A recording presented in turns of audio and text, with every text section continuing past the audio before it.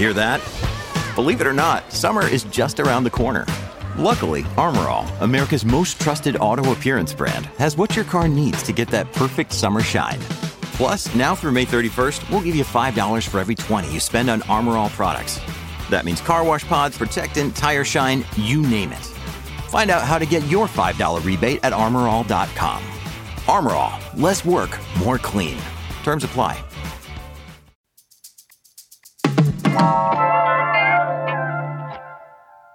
Well, we're at peak fall, so I hope everyone is enjoying this glorious, tiny window of amazing weather.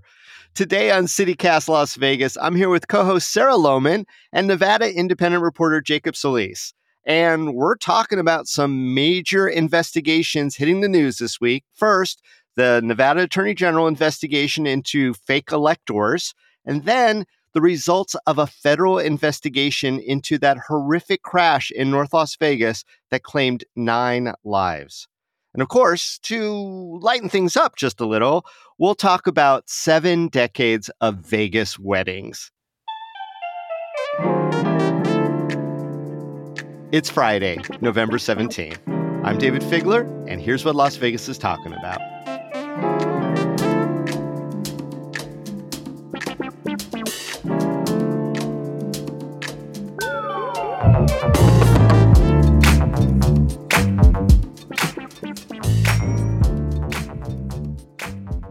Jacob Solis and Sarah Lohman, welcome to CityCast Las Vegas. Hello, David. How you doing, David? Doing great. And hey, if you're a new listener, welcome to you too. A bunch of you have been popping in and we wanted to give you the proper salutation. I want to say we're following some major headlines this week, including the arrest of 8 teens in connection with the death of Rancho High School student Jonathan Lewis, and the news about Major League Baseball's approval of the A's moving to Las Vegas. We'll be talking about those topics on the pod soon. But today, let's start with Nevada Attorney General Aaron Ford and the launch of a new investigation. Jacob, what are the developments there? That's right. So just for anyone who is not aware of everything that's happened here so far, right? So there was a scheme from the Trump campaign to use fake electors to try and rig the 2020 election in his favor through the Electoral College. You may remember this as leading to January 6th. Yes, there was a whole election thing, all that. Yeah, It was a whole thing, right? And so that includes 6 Nevada Republicans who filed a slate of false electors. Now, in other states, there has been intense scrutiny of these fake elector schemes in criminal probes. Earlier this summer, Michigan filed charges against its fake electors. Fake electors have been key to the racketeering case in Georgia, and Arizona's attorney general has said they're investigating the fake electors there. In Nevada, it's been a little trickier. Last year, and even after 2020, a Democratic Attorney General Aaron Ford basically said, look, we've combed the Nevada revised statutes, but there simply isn't a law on the books that would let us pursue these fake electors the way we would want to. So in 2023, during the legislative session, Democrats backed a bill that would make fake electors explicitly illegal and create really expansive criminal penalties for doing a fake elector scheme. This bill was vetoed by Governor Joe Lombardo, a Republican, because it was too expansive. In fact, the penalties were so severe that he said it was too much. And frankly, that was an assessment that several public defenders who testified against the bill agreed with. We can get into that in a second. And so David will. Yeah. David will 100%. And I guess But I don't have an opinion about everything. Oh, yeah, wait, I do. Oh, yeah. I do. Sorry, I forgot who I was. And just, I guess, to close the saga, at the time, Attorney General Ford basically said, like, look, I'm not going to bring charges right this second because there's nothing on the books and there's not much for me to do. And then later this year, he said, I never said I was never going to bring charges. And now just this week, we hear that secretly his office has been probing several election officials to get at maybe what they could do. Will he eventually bring charges? That's a question that hasn't been answered. We're only at the investigative stage. I just have maybe not a quick question, but like, help people, and by people I mean me, like what exactly is a fake elector? What does that mean?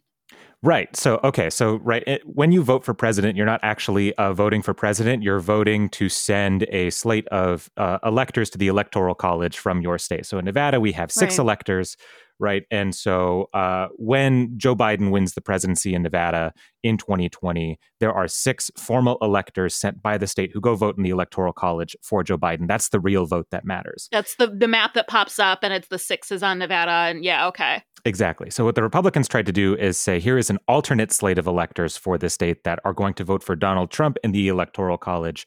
And they are not the official one, but that scheme, had it been successful, it wasn't obviously, would have used the Electoral College to flip Nevada's vote from Biden to Trump. Just some random people that the Nevada Republican Party was like, yeah, these guys. Well, these are central figures in the Nevada Republican Party.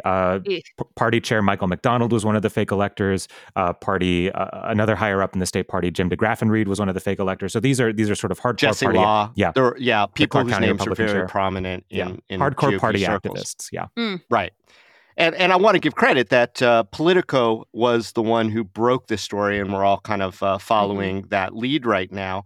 I guess the first question is, with all the trials that we're seeing related to Donald Trump, does this implicate potentially Donald Trump in Nevada as well? I think that's a good question, and we're going to have to see. I think the main thing to watch is, does Ford pursue some kind of Georgia-esque racketeering case? And I'm not so sure. It's possible, right? I think we've seen federal investigators, right, say maybe the Jack Smith probe, circle in on Nevada, and folks like Party Chair Michael McDonald, who were heavily involved in the effort after 2020 to flip the election in favor of Trump. Now, how much does that apply to Nevada law? I think that's what Ford's office is still trying to figure out. And frankly, that we're at the investigative stage now, whereas, say, in Georgia, we're months into a racketeering trial. I think it's hard to say what it could happen here. Sarah, what do you think the implications would be if somehow Trump is named in yet another indictment in our state? How do you think that will play here? I don't know. Apparently nothing. I am exhausted, you guys. I can't believe another election is happening. And I just feel like so detached sometimes because I don't understand, Trump, they're saying, is leading in all the polls. And I don't understand our bent towards dictatorship in terms of, overthrowing a fair system of election should be a huge red flag for both sides of the issue. And so I just don't understand now if it's a lack of education or a lack of feeling heard or what it is, but I don't understand literally anything.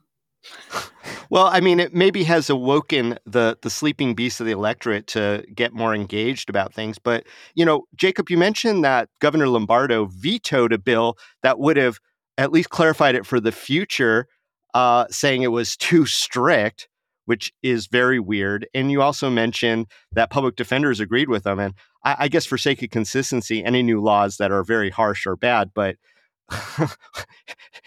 was Lombardo being particularly, I don't know, what's the word I'm looking for, sincere and earnest when he made a comment like that? It was too strict. Yeah, well, just to contextualize what these penalties actually were, you could get 4 to 10 years in prison for being a fake elector in Nevada under this law. And so in his veto message, Lombardo compared the penalties, right, to being worse than high-level fentanyl traffickers, certain domestic violence perpetrators, and, quote unquote, some of the most extreme and violent actors on January 6th. So that's actually not true. Yeah. High-level fentanyl gets 10 to life. So whatever, governor, sheriff. Yeah. Well, but I think this, and I remember this hearing happening because I was at the legislature, and public defender John Pirro goes up and says, "You, senator, could stab that senator and get less time than in the heat of the moment and get less time than a fake elector." I think under the original incarnation of this bill. Yeah. So that's true. I'll take Pirro on that one. Hey, Sarah, do you think that this electoral system that has been so criticized recently is just so fragile that this is just another nail in the coffin, that we need to stop doing this kind of way of electing our president? Yeah, I mean, I don't know if fragile is the right word, but certainly there's been a lot of reconsideration of the system that's been in place for going on 250 years now. And I think I am a believer that the founding fathers didn't have everything right. And that as our society grows and changes, we too can grow and change our government. So, the idea is that we're not a true democracy. We're a representative republic. Is that the correct term? And that I've heard that commercial on AM radio for they're teaching the young kids. So I'll go with that. I didn't know that. All right. So basically we're electing representatives, but also, the Electoral College was a system put into place as a stopgap in case the majority rules went crazy and was stamping on the rights of the minority, which is something we also don't want to do, obviously. And also it's a time thing because, in the days before reliable transportation or internet, it was easier to report the votes in your own state and then have the electors vote for you than to count all of the hundreds of thousands and then millions of votes in America, right? So, but now it is a new era. We can more accurately report voting. We can do it nearly instantly. So maybe it is time for a one person, one vote system because, it is giving power to, I mean, not as much as the Senate, but more power to states with lower populations. It is the 21st century. We are about to come up on our 250th anniversary as a nation. We don't have to keep doing things the same way for 250 years. Maybe it is time to get rid of the Electoral College and just let my vote count one and everybody's vote count one. And that's how an election works. And what I think is so interesting about Nevada in this conversation in particular is I think the resistance we've seen from top party leaders on both sides from getting rid of the Electoral College, because the Electoral College means that Nevada can matter in a presidential election in a way it wouldn't if it was just the popular vote. Because we have 6 electoral votes and we're a swing state, they have to come here. They can't ignore us. And so we've seen, I think, there have been some legislators who have pushed for entrance into the National Popular Vote Compact. And we've seen a push to put that on the ballot in Nevada so that voters can decide, not politicians. Because if it were up to the politicians, we never would. Because we've already seen that resistance. Yeah. I mean, we only have 3+ million people here. That ranks us, I think, somewhere like 33rd or 34th in the country. That's less clout. At the same time, swing states won't matter if every state is voting. It's individual populace voting, not electoral college. There are no swing states anymore if we are individual people sort of unconnected from our state body. But I do also appreciate, the idea of putting it on the ballot and letting people vote. As I mentioned, I think almost every episode, I am from Ohio, and we just saw abortion go on the ballot there. Ohio is a state that had a 6-week abortion ban. It was the first state to have such a horrific ban after Roe v. Wade fell. And that was voted down in Ohio, and now it is, I believe, the first state that has abortion protected in its constitutional rights. Nevada has protections as well, but I love the irony of that. So on these hot-button issues where we're being misrepresented in government, taking it back to the voters has had really positive results. So I would be curious to see what voters think about the Electoral College here in Nevada. And we might. There could be a ballot measure in the next few years about this. I guess we'll just have to see if the big lie that got this whole scheme started in the first place turns into the big trial.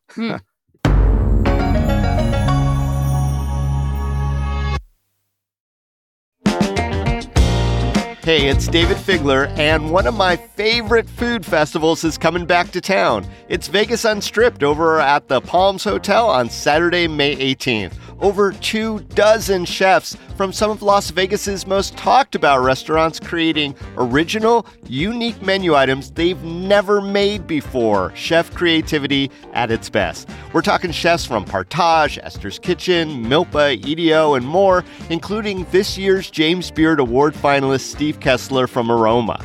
Tickets are $150 and are all inclusive of food and drink, so you don't have to pay for anything once you're inside. No hidden upcharges. I went last year, and it was so crowded in the best possible way. We got one remarkable dish after another, and while it was a little indulgent, here's the best part. The net proceeds go to local charities. So head on over to vegasunstrip.com to get your tickets now. We'll see you there.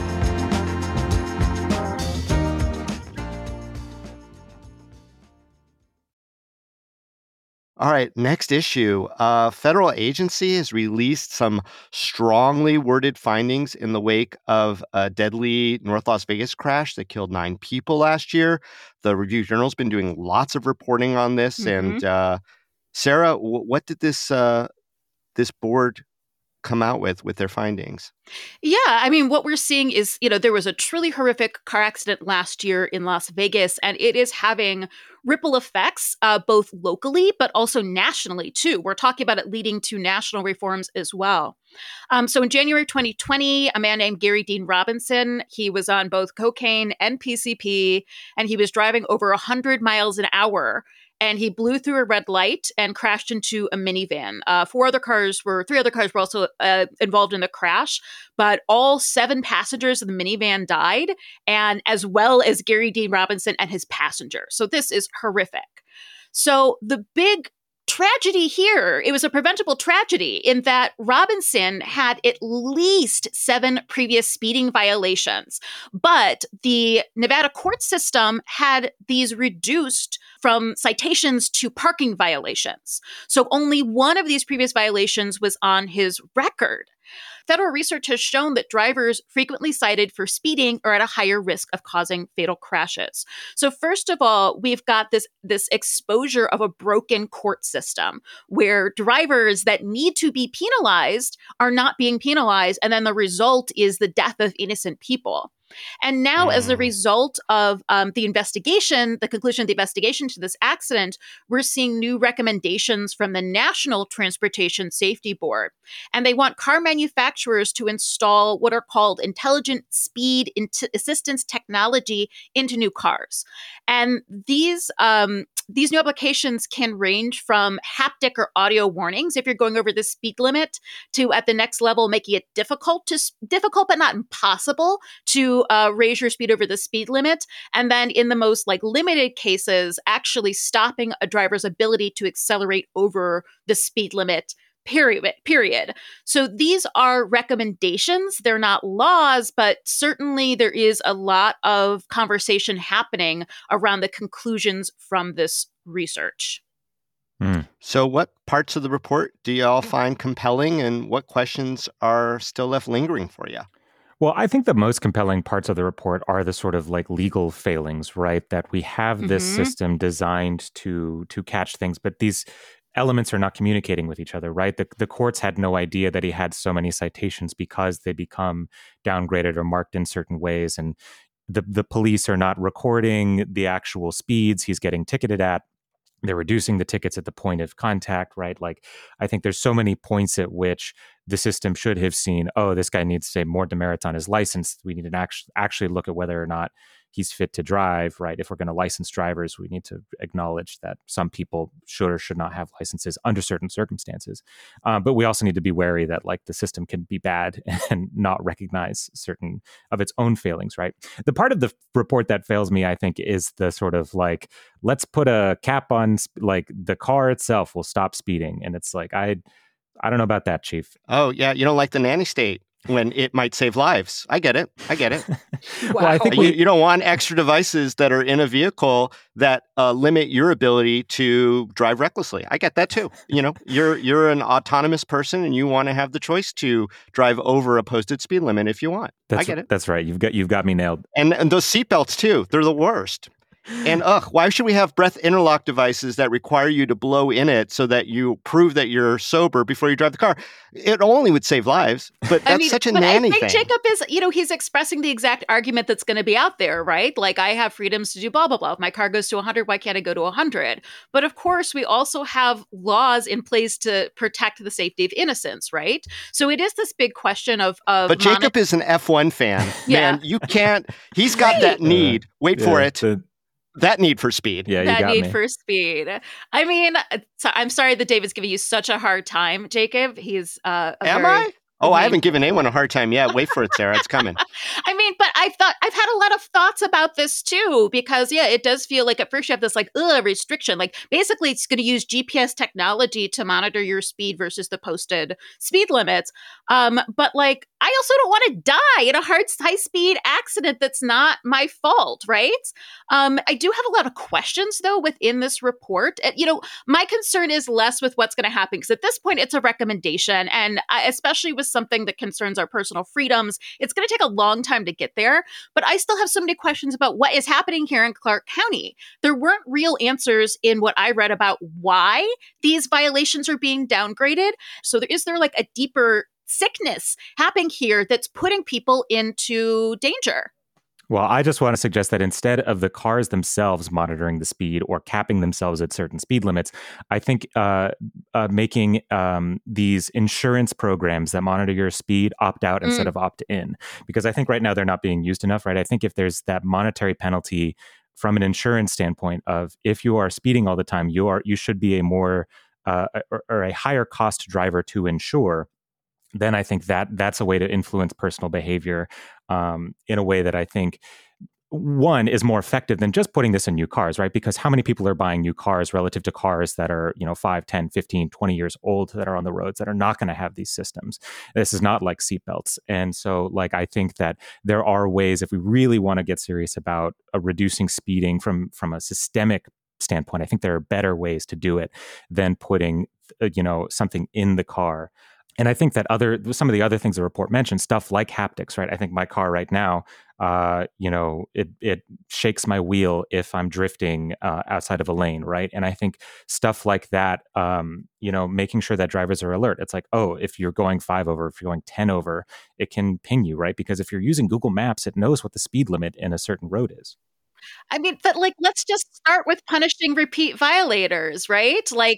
Number one, which is not happening. The system is horribly broken, at least here in Las Vegas. I'm curious, if there's issues like this in other cities, but we got to start right here because the people that I do see driving fast on the streets are like the custom painted Teslas. So these are new cars, but let's make sure that drivers are being appropriately punished for doing something dangerous. And that's where I'm going to take it. So I'm going to surprise a lot of people and say I don't disagree with a lot, but then I'm going to caveat, if indeed the world were in a vacuum, yes, it makes sense. If someone is getting repeat citations for conduct, that there should be some accountability for that. 100% agree with that. However, there is a huge logical fallacy that's involved in this. A suggestion that, but for all these tickets, the man who was driving 100 miles an hour on cocaine and PCP wouldn't have killed those people.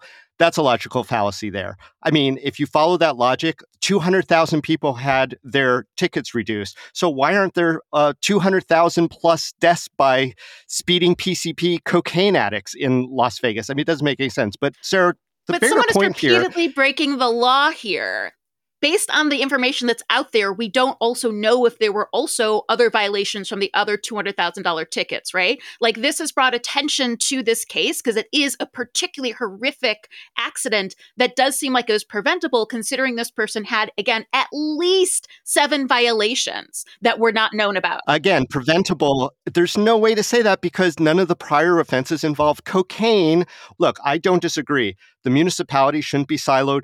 All that information should be shared across courts, and it doesn't happen, and that needs to be fixed. But to simply suggest that the broken carceral system of punishing people for criminal offenses for traffic stuff and not allowing the system to essentially have built-in corrections so that poor people and people of color who are much more burdened with traffic stops, with traffic citations than people who aren't. So this was the correction. And so what happened in Nevada is not only... The correction was decriminalization. The correction wasn't taking speeding violations and turning them into parking violations.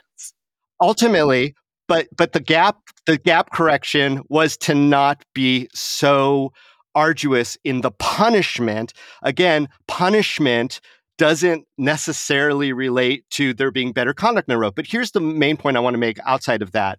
This report, while interesting, and of course, people are so very, very quick to go to punishment as a solution, carceral solutions. If this guy was in prison, he wouldn't have killed anybody.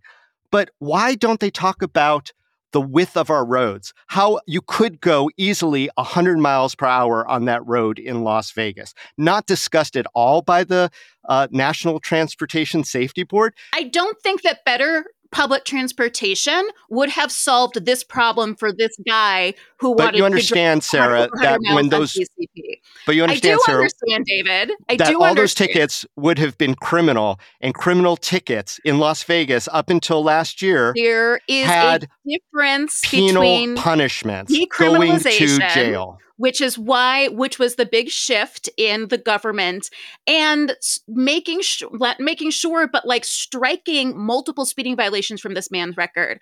We can critique the government and ask for reform and do it in a positive way that is not putting people of color behind bars. And if people don't know, David was until very recently a defense lawyer.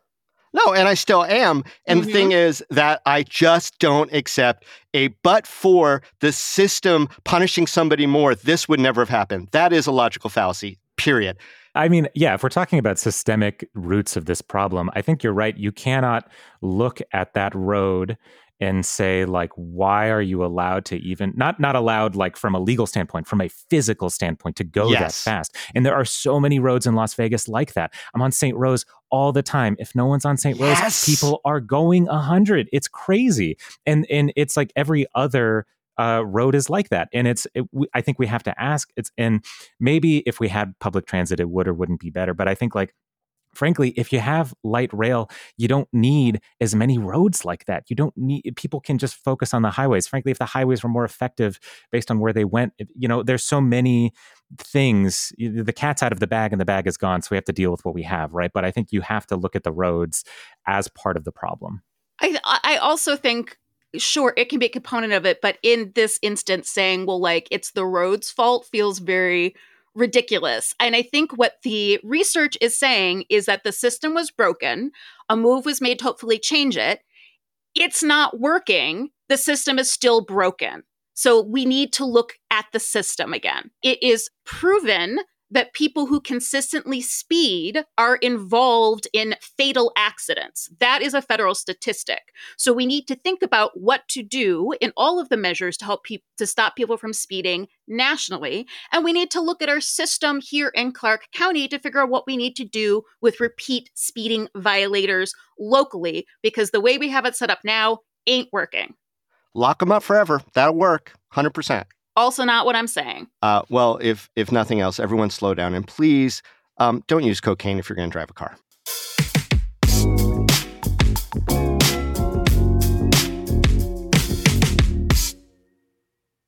All right, on a much lighter note, let's talk about Vegas celebrating 70 years as the wedding capital of the world. There was a really lovely piece done, very much a counterpoint to the famous Joan Didion article about quickie weddings in Las Vegas, done in the 1960s, very famously, that celebrated the longstanding reputation of Las Vegas as a destination in the New York Times for weddings of all sort and caliber. A lot of different fun ones were mentioned. Of course, the ubiquitous Elvis wedding got mentioned repeatedly. They talked to people who had been in the industry for all these years. They traced back the roots of weddings as a tourist draw to Las Vegas that really took hold. Right around the same time, we were looking for money from gambling. We were looking for money from divorcees, and also eventually made weddings a lot easier too. So what do you think is the appeal of a Vegas wedding to so many people? Because we just hit like a phenomenal number recently of the millions of weddings that have occurred here from people just visiting. That's nice. Yeah, I think there is a mystique, a je ne sais quoi, if you will, to a Vegas wedding, right? Because it's like when you say, oh yeah, I did a Vegas wedding, everyone's like, oh, did you now? And like, because that has meaning, right? That is a thing to do a Vegas wedding. You know, if I'm always in the arts district, right, I'm walking past like 3 chapels just to go to the bar. Like it's like a bit. It's like, oh, there's Elvis over there. And if you drink too much, you might go into one of those. Be careful. Exactly. It's a risk. You have to be careful. So there's no breast sobriety test at the altar. No, there is not. I actually have a question about that I think maybe the one or two of you can answer, because there is this like Vegas myth that you can just get drunk and get married at 3 a.m. But don't you still need to get a marriage license during regular business hours at the town hall, at the city hall?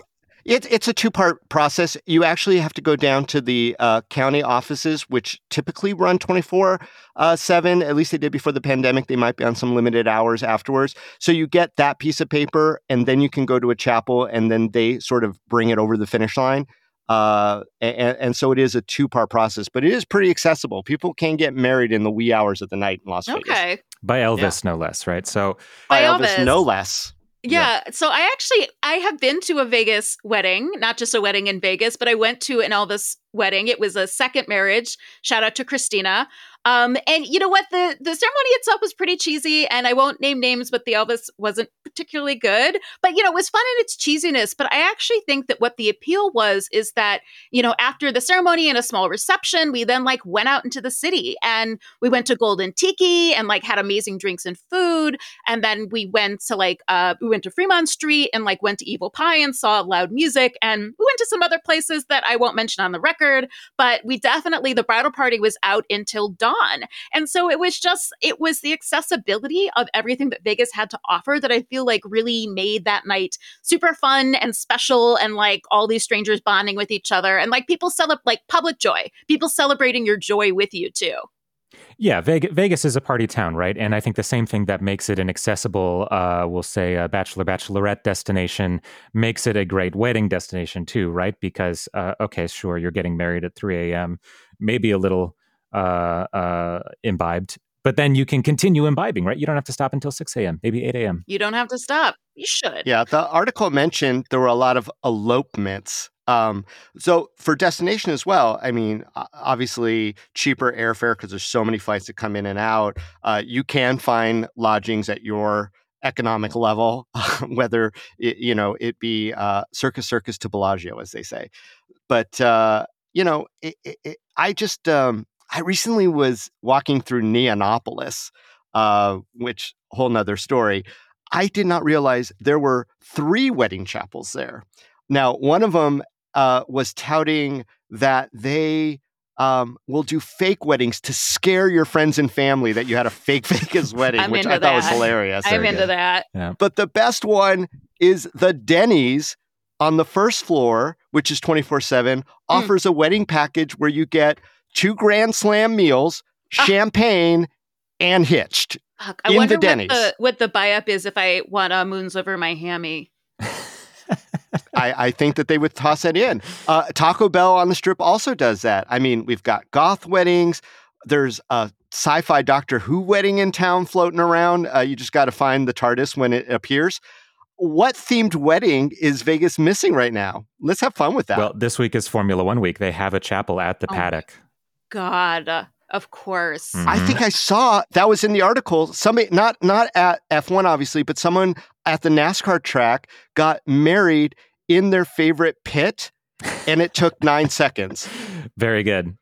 For Formula One times, it's pretty slow, but for NASCAR, it's a pretty fast pit stop. Yeah. I mean, we've talked about on one of our previous episodes, that, we have Elvis impersonators, but how about Celine and Britney impersonators? That is definitely, if I'm going to get married again, I definitely want it to involve a boa constrictor. So I'm absolutely there for a Britney wedding.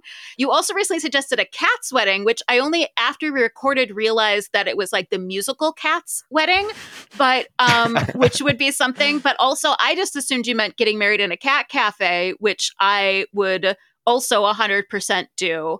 I mean, we have a cat cafe in Vegas now. I wonder if they're offering weddings.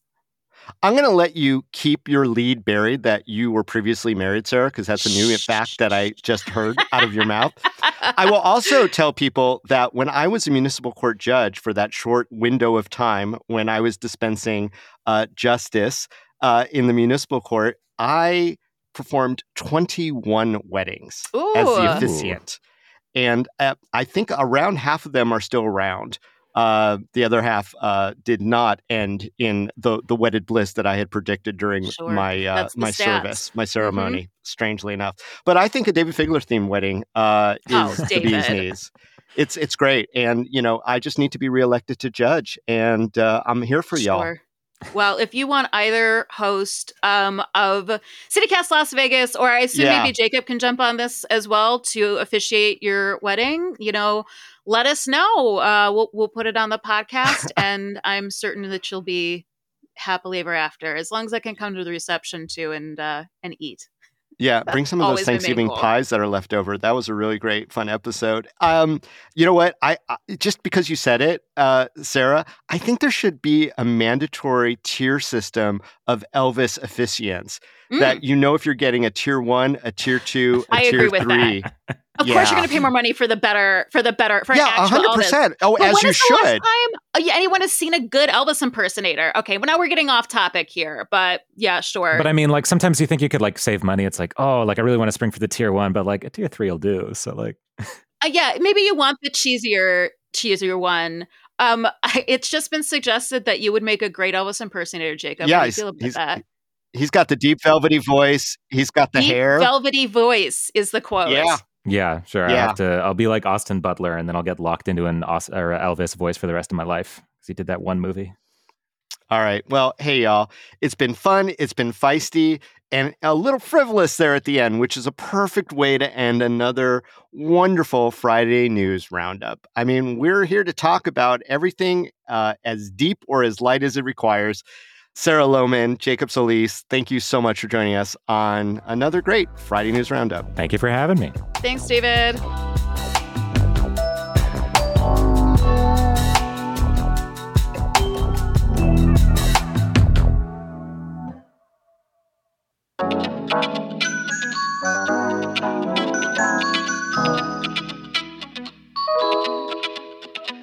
And that's all for today here on CityCast Las Vegas. Our executive producer is Sonia Cho Swanson. Our producer is Layla Muhammad. Our newsletter editor is Scott Dickensheets. And your hosts are Sarah Lohman, who I love, and me, David Figler. Special thanks to Lizzie Goldsmith and Natalie Rivera for their indispensable help this week. Music is by OG Moose, Epidemic Sound, and All the Kimonos. We record the show on the traditional homelands of the Nuuvi, the Southern Paiute people. If you enjoyed the show, why not tell a friend? Rate the show too, leave us a review, and subscribe to our morning newsletter. We'll be back Monday morning with more news from around the city. Till then, y'all stay lucky.